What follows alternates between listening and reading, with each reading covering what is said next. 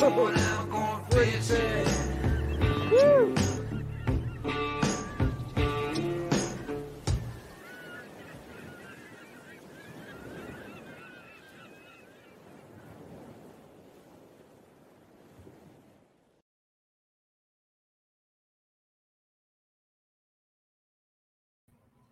Hey everybody, Jim Salmons here, the Kayak Fishing Show, live, brought to you by Ballast Point Brewing Company. As always, I'm not going to lie, I'm drinking water today.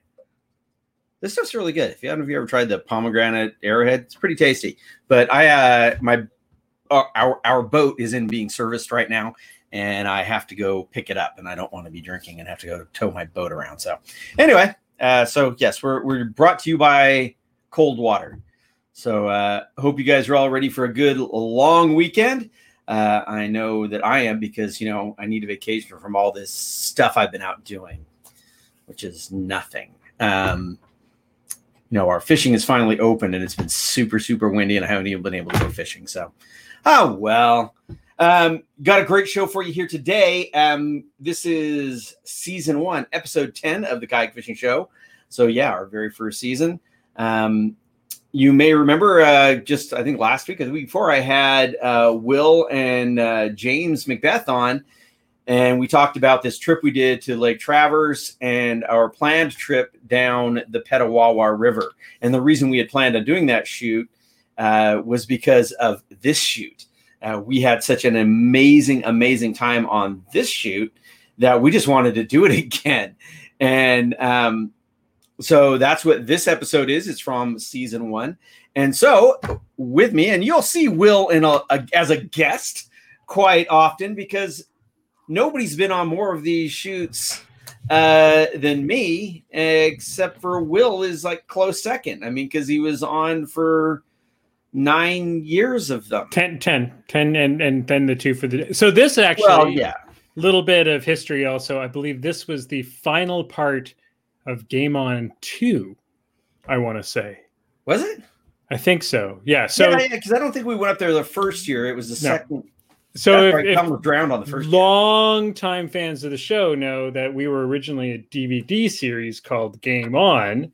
And when we got our first season on WFN, we took all of the segments, which originally those segments were 5 minutes long.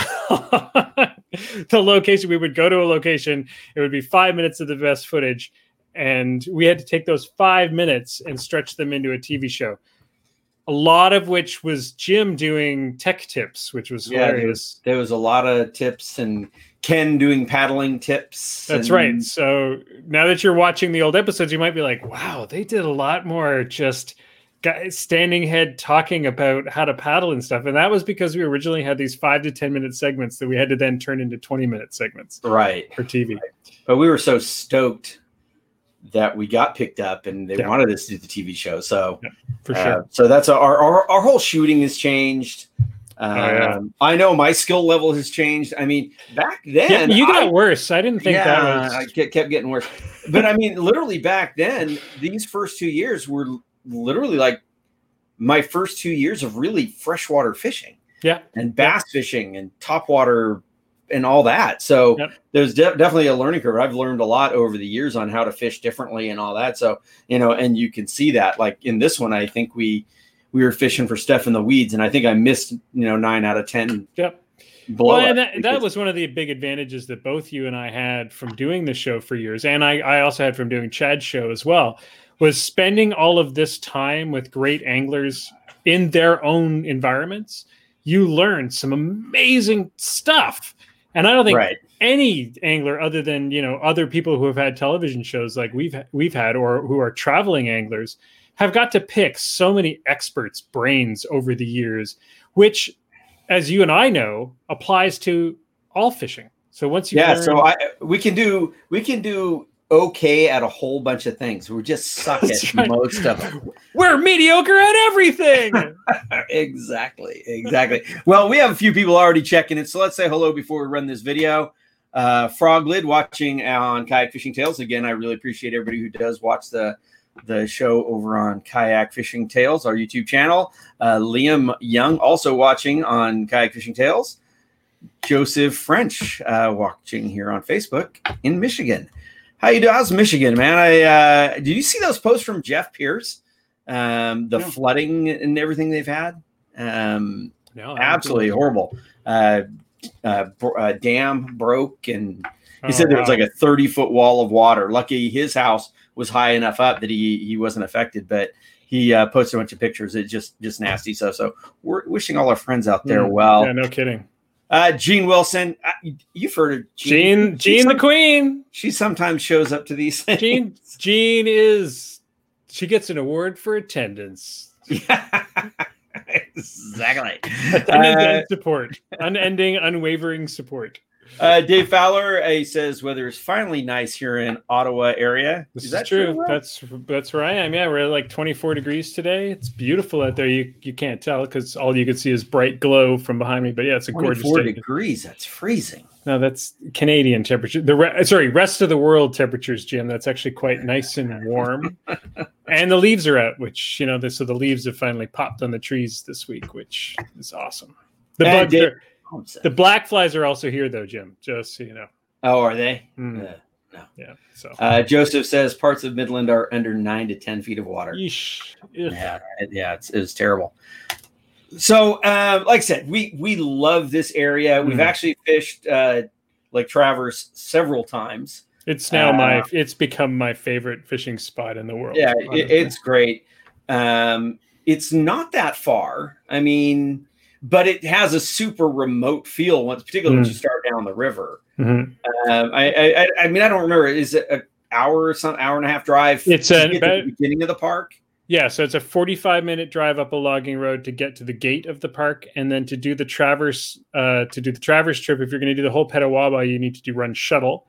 So that means you drive an hour past the gate to put in, and then two people have to drive 2 cars all the way back to McNeely Landing, I think, a McNeely Lake, something along those lines, and leave a car behind because you're now basically 6 days up the river and you're going to need to go and get that. And that car that you drop off is back at the gate. So you end up doing somewhere around 4 hours worth of driving to do this shuttle. And then from where we are in Almont or where Ken in the studio is, it's about 45 minutes from Ken to get to that logging road. And it's about an hour and a half for me to get to that logging road. So it's a decent drive. Doing this trip is a day's worth of just getting to this trip. Right. Yeah. So there's definitely some logistics involved and everything else. But like I said, this first one, we had such a great time. We had a little bit of issues, and we'll talk about that. But it was an amazing trip. And like I said, that's why we so wanted to go do it again. And then we got there and the water levels were just too high for us to do it that next time we tried. But I mean, we were there, like I said, late September. Mm-hmm. Right over my birthday. We always do this trip or anytime we do this specific trip, we've always tried to do it over my birthday because that's during the leaf change. Yeah. So yeah, it's around September 19th to September 27th. And crowds are basically thinned out. Gone. Yeah, you won't see anybody in Algonquin Park usually past once the kids go back to school. So, and the bugs are gone. Bugs are as low as they'll be for sure. And the pike and muskie, so the esox are feeding up at that time, getting ready to go and moving to the deeper water. So they feed up in the shallows, and it's usually an amazing time of year for big, hungry topwater strikes. Yeah, like I said, just cool place. We have a comment from Monty Gillespie. Less commentary, more fishing. Fair enough. Fair enough. Let's get this thing rolling, and we'll chat more about it as we get there. So, actually, I got to put it in there, don't I? There it is. This week on the Kayak Fishing Show, I'm headed to the virgin waters of Petawawa River, deep in the heart of Ontario, Canada. Ken Whiting and I'll be dropping lures where no other kayak fisherman has before, hoping for a few cats, walleye, and if luck holds, some big muskie. Stay tuned. This one's really cool. Really cool. Really cool. That's how you used to open every show. We had those all pre-written for you. simply find someone. This worthy one's to the lead. bomb. While kayak fishing has been exploding in popularity, Off the hook. Jim Off the Simmons is doing hook. just that. Yeah, look at these. Nice. From the seat of his ocean kayak, Jim challenges the world's top game fish and puts his kayak fishing skills to the ultimate test. Never fought a kayak, have you, fish? From the seat of his ocean kayak, Jim puts his butt to the ultimate test. To discover the best fishing destinations Yeah, in the world. not as comfortable as the newer kayaks, that's for sure. Possible from a kayak. Dave, this was probably 13 years ago, so you're looking at what is that, Jim? 2007? Yeah. Something like that.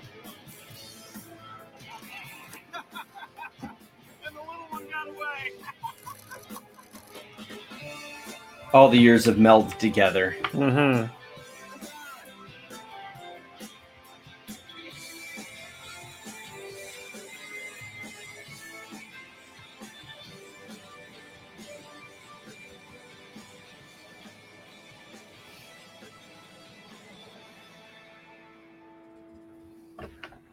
The Kayak Fishing Show is brought to you in part by Ocean Kayak, makers of the Trident series of fishing kayaks. Ex Officio, clothing, footwear, and gear for the adventurous spirit. Scotty, the way to fish. Pay no attention to any of these sponsors. Nothing. Hey, Standard Horizon, still buy their radios. They're great. Yeah. Maui Jim. Eliminate I have glare. one pair of Turn off Maui the Gyms color. left that I covet. And the Heliconia Press. Cutting edge I outdoors still wear 'em. media. No, for sure, but I covet them. Welcome to Canada, eh? They're called Mounties. The car. It's not even a Mustang. Last week on the Kayak Fishing Show with Jim Salmons, Jim visited Ontario where he joined renowned kayak angler Jamie Pistilli on the hunt for muskie. One take? I can't even do that on my own show. Oh, He quickly Jamie. learned why the muskie is called a fish of 1,000 casts. Fortunately, he also learned why muskie fishing is so addictive. Have you showed this episode yet, Jim? No. That's right after that he gets the hook buried through his thumb. Here in Canada. Give me another one. Game on.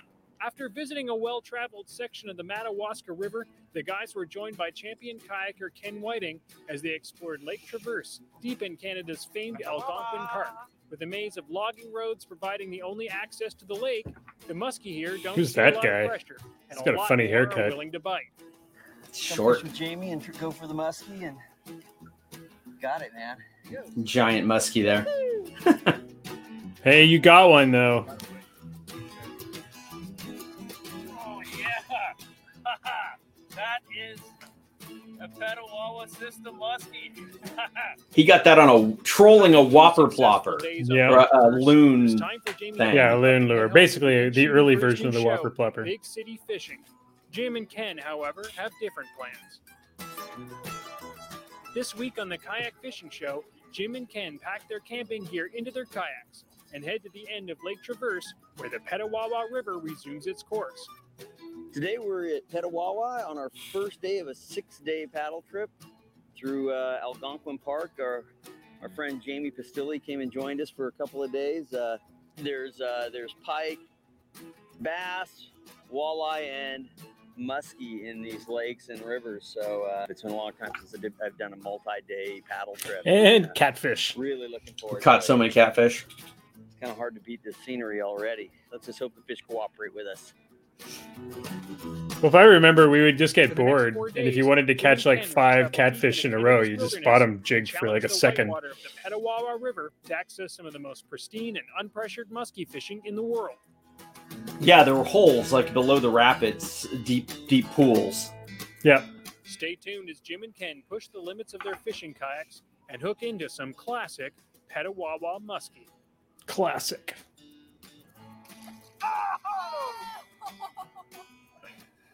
That's Lisa. Oh, that's Lisa laughing. That's recognize that laugh anywhere. So I think one thing that was interesting about that time of year that we go, I mean, like I said, it was kind of ideal. The leaves were changing, but we had the craziest variety of weather over the 6 days. Oh yeah. I mean, the when we were on Lake Traverse, it was absolutely bitter, freezing cold. Mm-hmm. And remember that Ken brought me his wife's sleeping bag, and Nicole is about 5 feet tall. So remember that the sleeping bag like came to like on like here on. Yeah. So my whole upper body was out of the sleeping bag, and it was below freezing at night. Yep. And you remember, Jim, I was in a silky suit. Yeah, like which was like basically a pair of pajamas made out of sleeping bag material.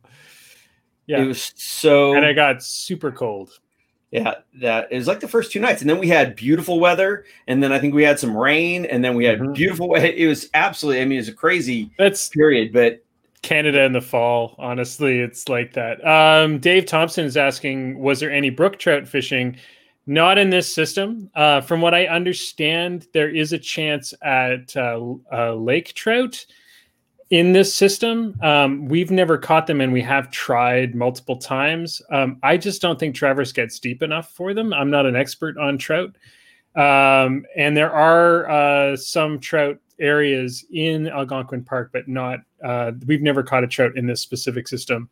So I would say no to brook trout in the Petawawa. They've all been eaten by all the muskie. Honestly, the muskies are voracious, and there's a lot of them in this system. And there's not a lot that not a lot of stuff makes it out alive. Keep her rolling. Yep.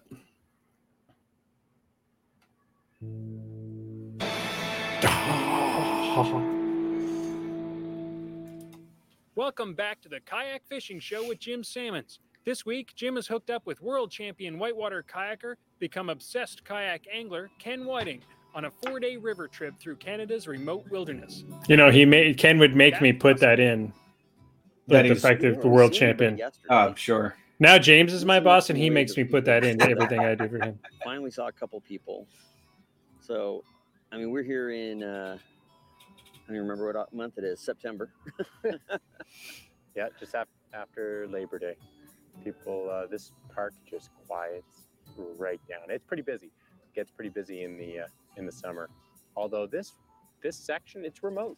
It's committing, and it's got whitewater that if you're not experienced with whitewater, Pre-GoPro. And the portage. Yeah, that's right. That's that Sony. Yeah, we had to have a underwater housing on a little handy cam. Example of a drop pool. You got a drop in the riverbed, ends up in a big calm pool. This is the exact spot we bailed out on the second trip. Is it really? Yep. Pieces down below. Because that was gnarly the second trip. Oh yeah, we're looking at a good 4-foot difference in water. Got some bump and grind on the river left-hand side, which is on our right now. And then that's the rock on the left side where those guys got washed into. 100%. This is exactly the same spot, except for, I mean, just completely different level. Throw us off balance a bit, but some good braces. What a difference, eh? That's crazy. I didn't even realize that.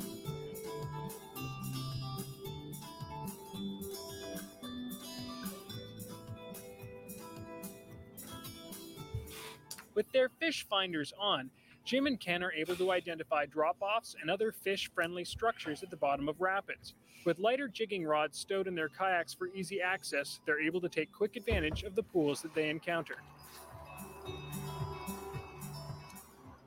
The fish finder, the sonar, has been great at the bottom of these rapids, finding spots, finding holes for walleye, for catfish too, but really we're after walleye. Yeah, we're after walleye. I think we caught a couple, but caught a ton of those catfish. Oh yeah, the cats were just wild. You hear that bark? What do you do?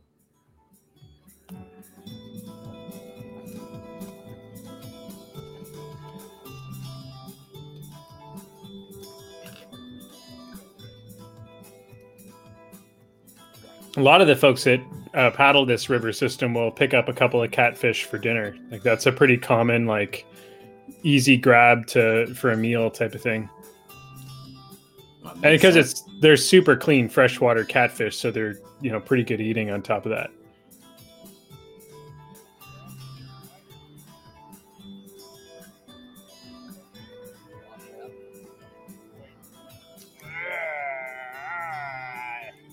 What is that?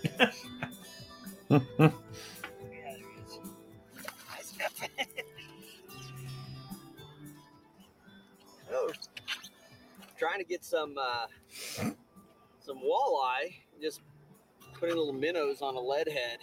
We've been drifting through here, and it's just been non-stop on these catfish. Got one walleye, or actually a couple walleye, and then a couple of really small bass, but it's just been non-stop on these, 5. That one's 5 again, 5-6 pound catfish. Who would straighten the hooks on those lead heads? I think we went through like 20 or so lead heads and ran out. I don't like catfish. Yeah. Funny looking fish, but if you're just into catching fish, they're awfully fun. It was weird fishing with those just minnow on a lead head. Yeah. Jim and Ken Classic Waddy's one Wiggler. of the more technical and challenging rapids of the trip. What was very tough for me was getting used to water running uphill. You're going down a river, the water's moving down, but then the current next to it, because I think I get pinned on a rock around here. The water actually is going a different direction. Right there. there. And you really need to be able to learn to read that, because those eddy lines, if you're not paying attention and you're not on the right edge of your kayak, you'll find yourself flipped over very quickly. So you need to learn to do eddy turns and just be more aware. So that's one of the most important things. Well, it's so tough with those super long kayaks too. I mean, now we build, like Jackson builds kayaks specifically for doing this type of water. But remember, you're paddling like what? That's a Trident 13? Yeah, I think so. That's a pretty long kayak for this type of maneuvering. Also, it's really easy. I remember I smacked the crap out of my shin right there. Sideways against a rock like this. And you got to learn how to Trident handle that 13. so your boat doesn't get pinned against that rock. So you need to learn to turn the boat away from But we had thigh straps in these, which made it With an exciting whitewater day pretty on the accessible. Petawawa River behind them, the guys set up camp and begin making plans for the next day. As the section ahead is known Lisa! for great weed beds and lots of muskie. Utronki, the instigator. So Lisa Two advantages was another you camera have over person kayaks that is used you to can come carry with more us. gear in them. But you can still fit enough gear into a kayak for camping trips as long as you pack it right. Okay, since threw Ken under the bus for freezing us to death. These campsites were absolutely beautiful all along the river. They had, we mentioned it actually last time, the most scenic toilets ever. Yep. Algonquin Park has mastered the art of putting a crap box with a view. And they were amazing. But if you recall, our friend Lisa Utronki, Ken figured out exactly how much food to have. Oh yeah, and how many squares of toilet paper to have. That's right. And Utronki dropped one of the rolls of toilet paper into the crapper. Yeah, and it was like a large portion of our, it was like, okay, we're all on toilet paper rations now. Yeah. Each of you get a sheet a day for the next 6 days. You cannot spare a square. Yeah.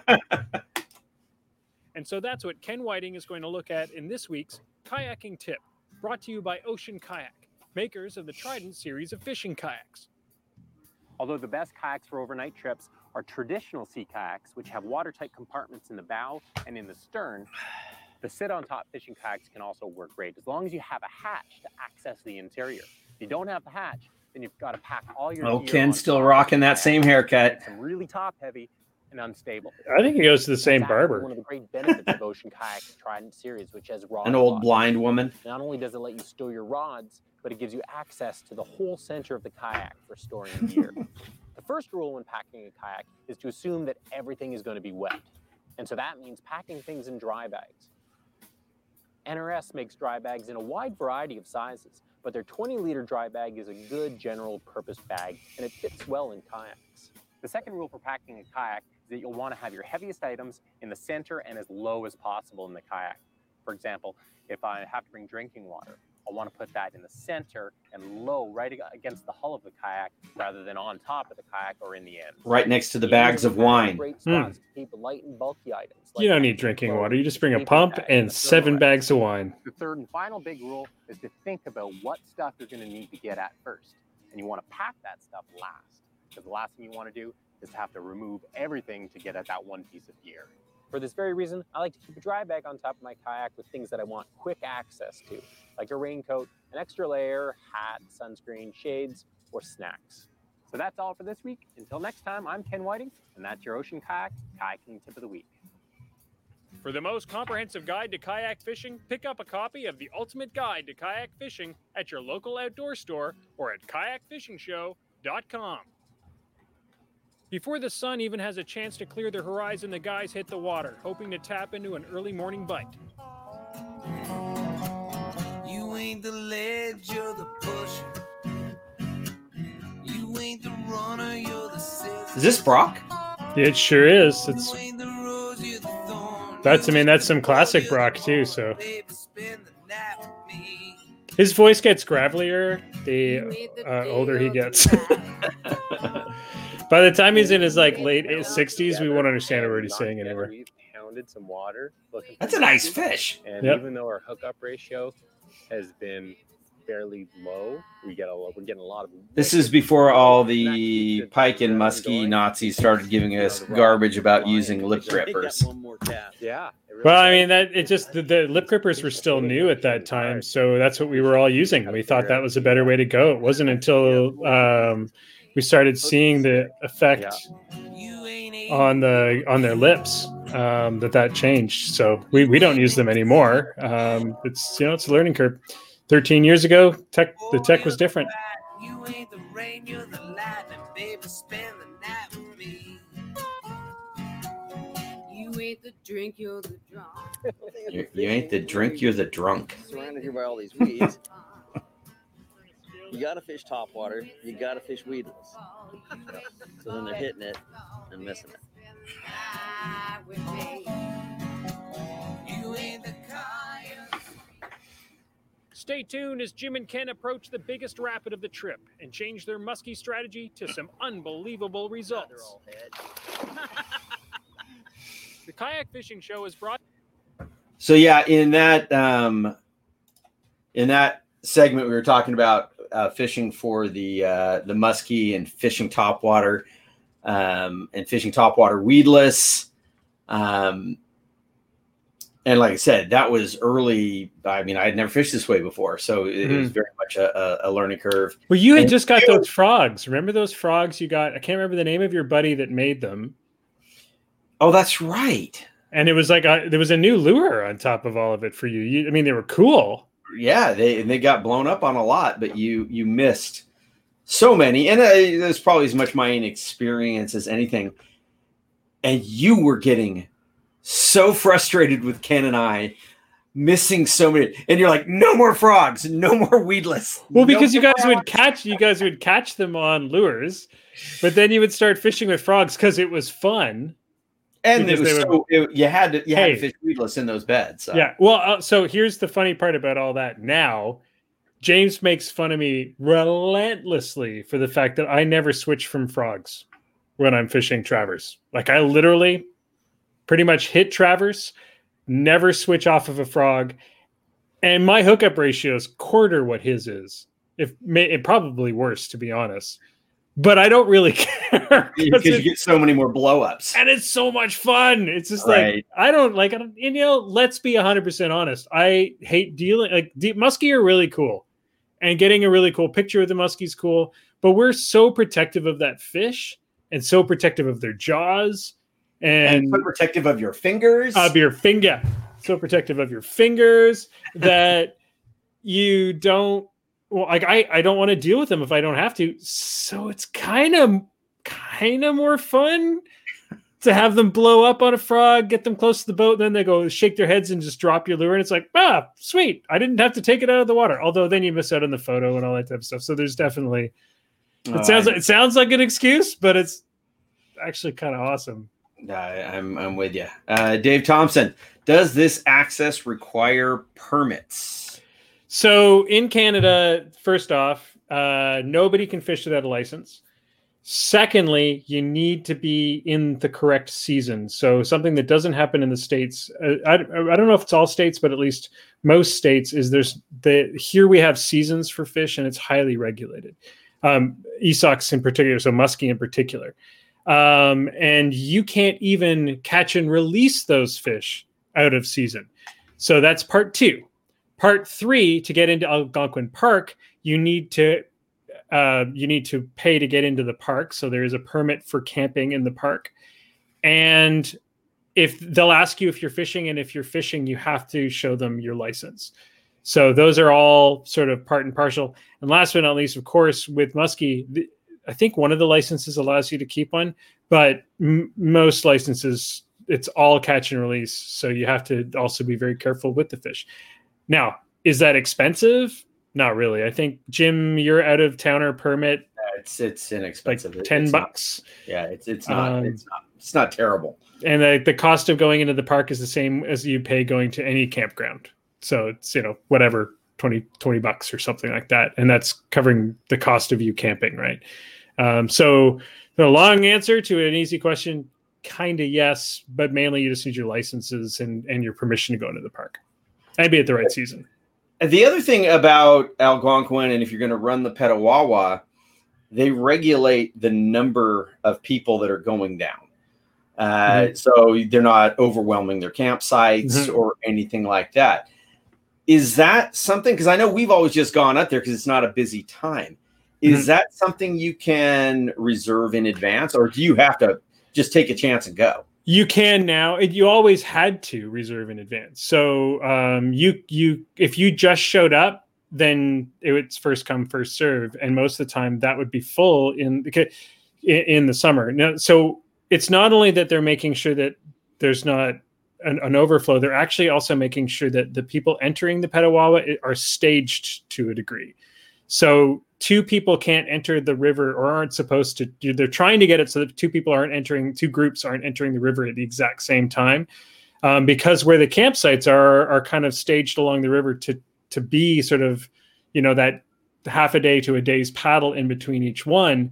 So it used to be that you had to call in, and generally you wanted to reserve about 3 months in advance. The fall, it's not as bad. But now they have it online. You can reserve, and you can even reserve your campsites for Lake Traverse to say, my plan on being at this campsite. It's sort of a, it's an honor system. So you might get there and somebody else might be in the site, but there's always enough campsites on the lake for the amount of permitted people. And and it's not that many. I think it's for Traverse, I think it's only 8 or 9 campsites. Yeah. Which when you think about that big lake, that's not a lot. Yeah, and as remote as it is and everything, I mean, all the campsites are really well maintained, good fire pits, and they actually even make sure that there's enough sort of because you're not allowed to bring wood into the park because of the beetles that are destroying the trees. They're very protective of the park, so they've actually, from what I understand, also kind of make sure that each campsite has enough scrub wood in it for people to be able to forage for their own wood. Now, you're not allowed to chop down trees, but you have to go pick up sticks. And as you know, there's always just a ton of sort of drift in a natural forest like that. There's a ton of driftwood and scrub around. But you're not allowed to bring in a load of logs. You can buy some, I think, at the campsite, but you don't need to if you're doing some of the remote camping. Yeah, that's still, I said, I mean, this was one of the first years, and it's still always been one of my most memorable trips. It's just, yeah, and as I said, now it's become the place I go 3 times a year just because it's so awesome. I wish I could do the Petawawa, the whole thing again, but there's a level of skill required as we fly. Right. I wonder how that would work. If it would work better for us with inflatable kayaks. So the portages might be a little easier. Absolutely. I mean, anything that makes it easier to hike your stuff up. I think, to be honest, you and I both discovered the portages of your kayak aren't necessarily the worst part. The worst part is all the gear you brought with you. Well, right, and we're musky fishing, so which means we have. So you got all your tackle, but then you also have all your camping gear. So like a food barrel, 7 bags of wine. That tends to be the worst part about having to do a portage is breaking everything down, lugging it the 1 kilometer to the next or whatever, however far it is, and then hauling the kayaks. So even with Ken paddling the kayaks through, or James too, paddling the kayaks through the rapids, hiking all that gear between each spot. Yeah. It was multi trips. Yeah. And they're not short portages. No, because those rapids, if it was just a single drop, we would all just go, okay, let's do it.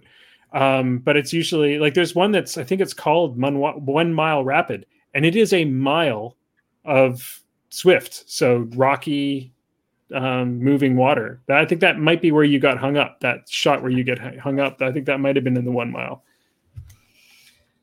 I don't recall. Brought to you in part by It's too long ago. I Ocean Kayak, really wish we could have done that again. Officio, I'll try it again some other Scotty, time. Maui Jim,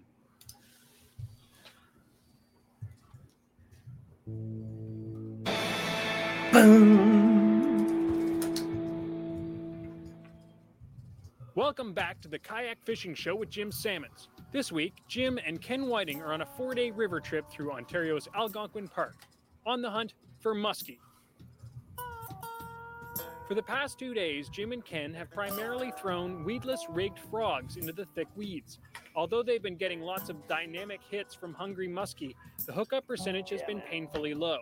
Painful for the photographer. All right. He's got both sets of hooks in him right now. He only had one in until he kind of did a roll up the line.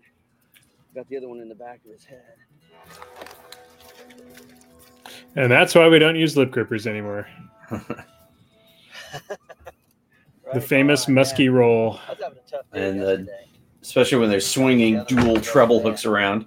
Yeah, and they just get the line caught around them, which damages them. And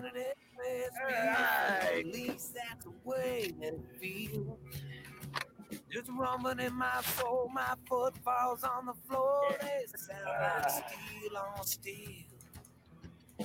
When I go out walking on The magic swimmer. the ramp, we caught a few fish on that over the years. Again, For sure. Just at the top of a little rapid. I think ever since we figured this out, we've gotten fish at the top of every rapid.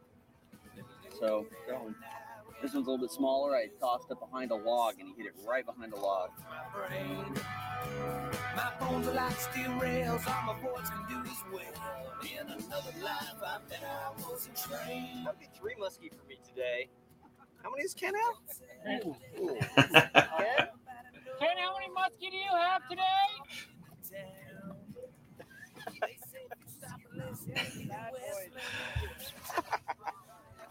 Oh, man.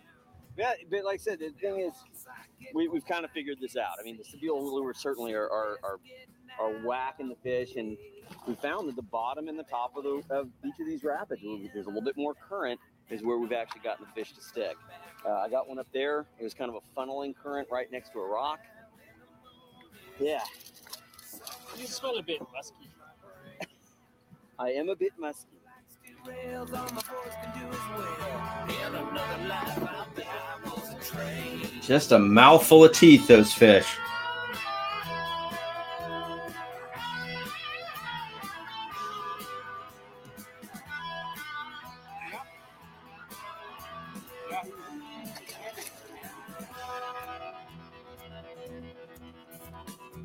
It's funny now that we've been fishing with them for a few years, we also know that you can just sort of hold them by the back Not so big. and they just kind of calm right down. Not a bad little Back bite. strap 'em. Hit it hard. Hit this big Sebile lure like a hammer. There's And just for a once, chunk of stuck. coal. That's just a train in me. That goo. And now when the moon is full, someone shoveling coal to my brain. My bones are like Oh yeah, that smell sticks with you for days. They call them musky for a reason. I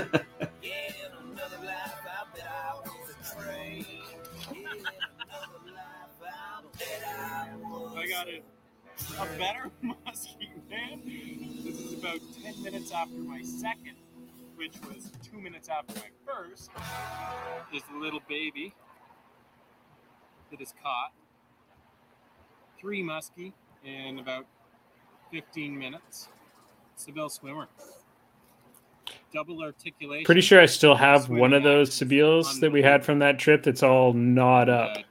I don't doubt it. It works. That was just a great Releasing muskies lure. safely can be a real challenge because they've got huge mouths, a nasty set of teeth, and you're usually using big lures with lots of hooks.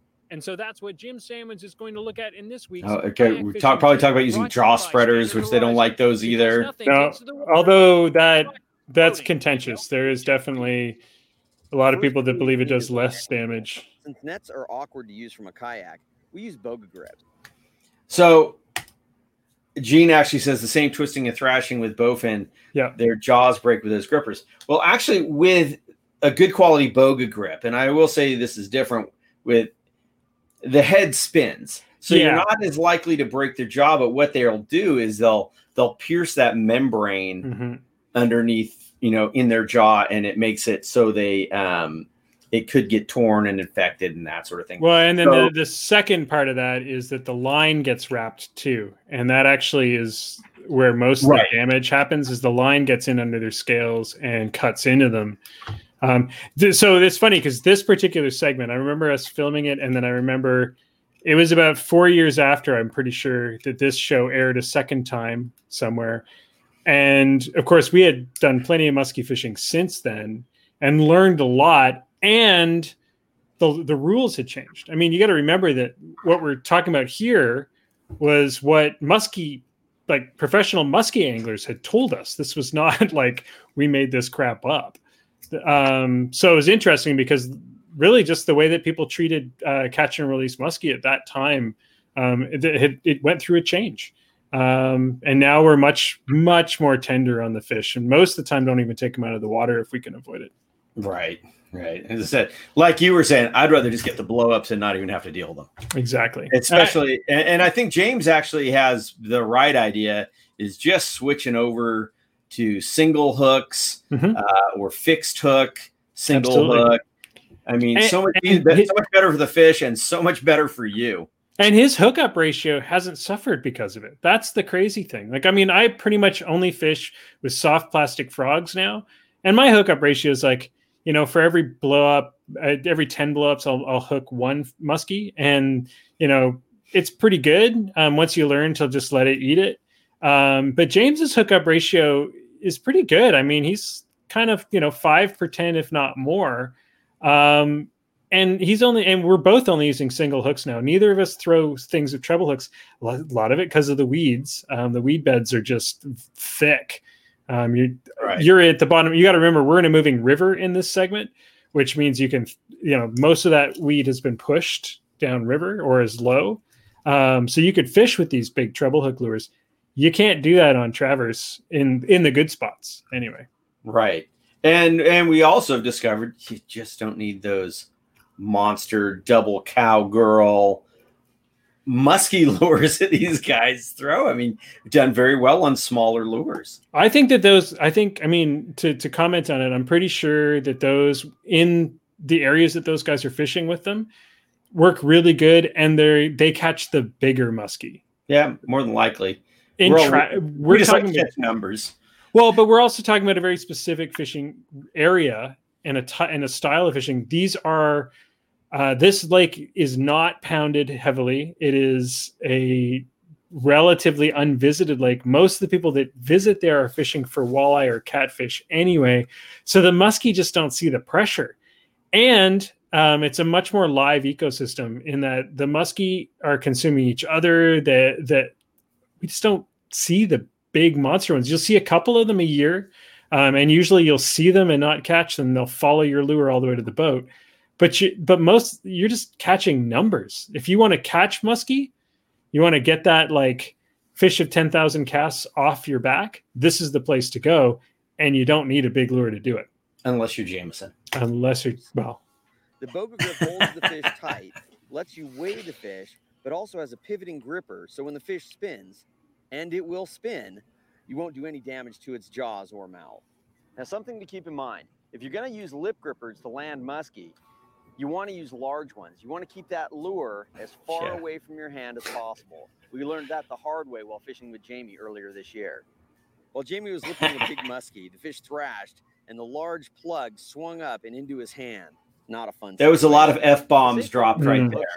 Hey, that moment has always made me ridiculously cautious around landing those fish. Needle nose just won't do the trick to get to those hooks that are deep inside the fish's mouth. This is also when a pair of jaw spreaders works well, because they keep the more importantly, a pair of bolt cutters. Get at the hooks as quickly and safely as possible. Even with both of these tools, sometimes you just won't be able to remove the hooks without causing too much damage to the fish. And that's where bolt cutters come in handy. With a sturdy pair of bolt cutters, you can just cut away the remove them from the fish or the hand of your buddy. Once you've removed all the hooks, if you want to lift the muskie out of the water to get a photo, just make sure you do it quick and that you support its belly as you take it out of the water. The lip grippers should be used only to control its head, not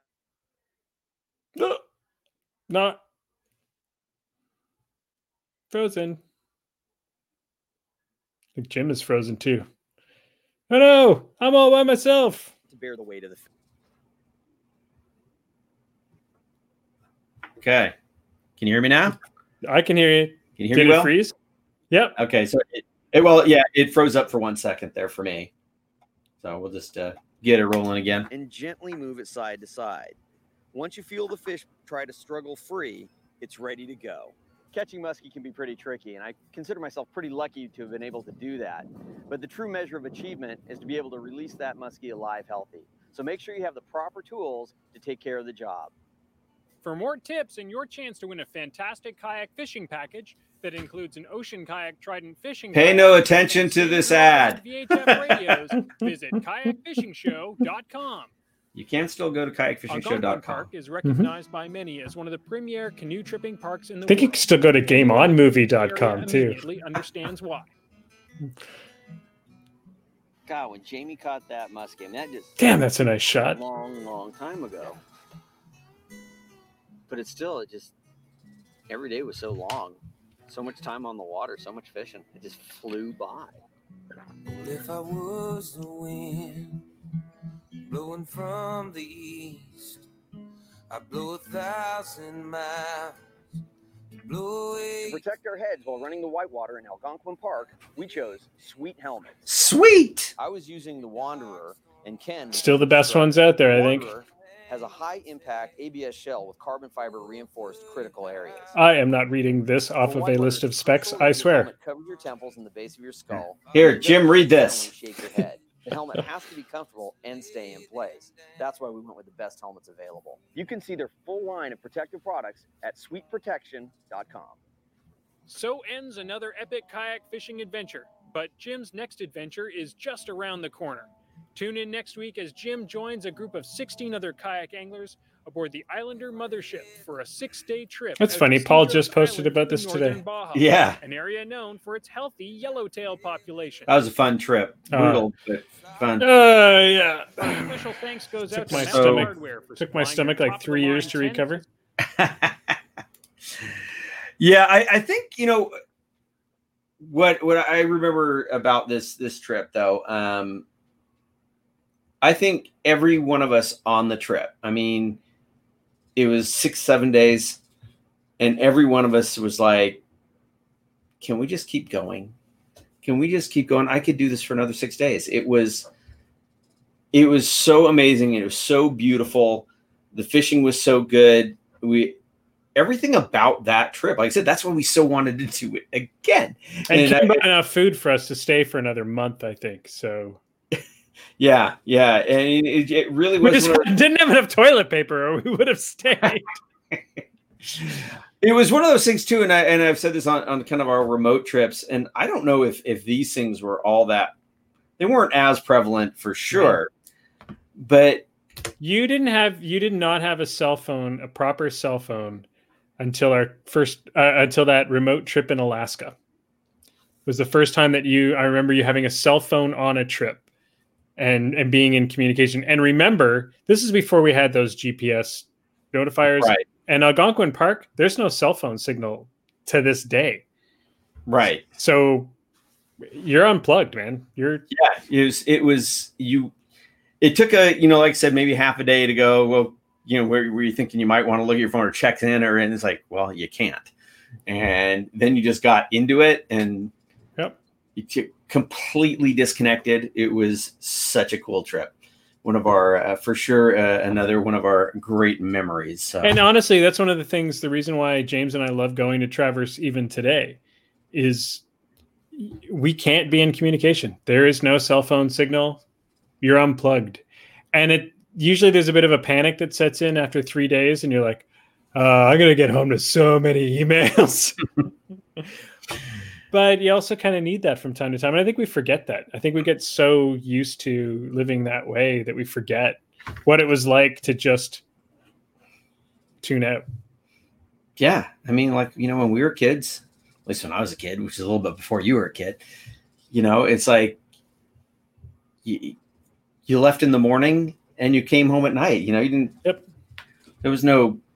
Well, and what's crazy is parents or anything, and people get afraid, like they're not going to be safe unless they have cell phone signal. And I'm like, wasn't that long ago we didn't have cell phone signals ever? Like it's, right. I think you'll be okay. I think you'll make it. Well, Will, sir, thanks for coming on with me again, and I'm sure you'll be on a bunch more of these because, like I said, I was there. Yeah.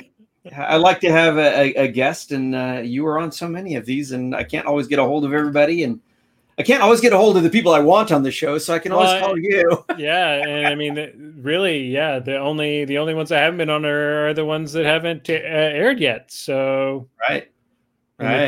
Looking forward to seeing when those hit the light of day. We actually have some episodes coming up that have not even aired on TV. No, we are going to be airing on here first. And those will be coming up, so we'll have an announcement about that. That was me feeding you a segue. You like that? I got that. That was very subtle. Will, thanks, man. No problem, buddy. Have a good weekend. Bye, everybody. Well, I hope you enjoyed that. I mean, like I said, I love looking at these. Back at these old ones, season 1, and we'll be jumping into season 2 here not too long. But next week will be our Islander trip to Cedros, mothership trip. That was such a good time. No idea who the guest will be yet, but it was an amazing trip. So thank you all for joining us. And as always, if you are getting out on the water, please make sure you always wear your PFD and keep your paddle right side up. You take care.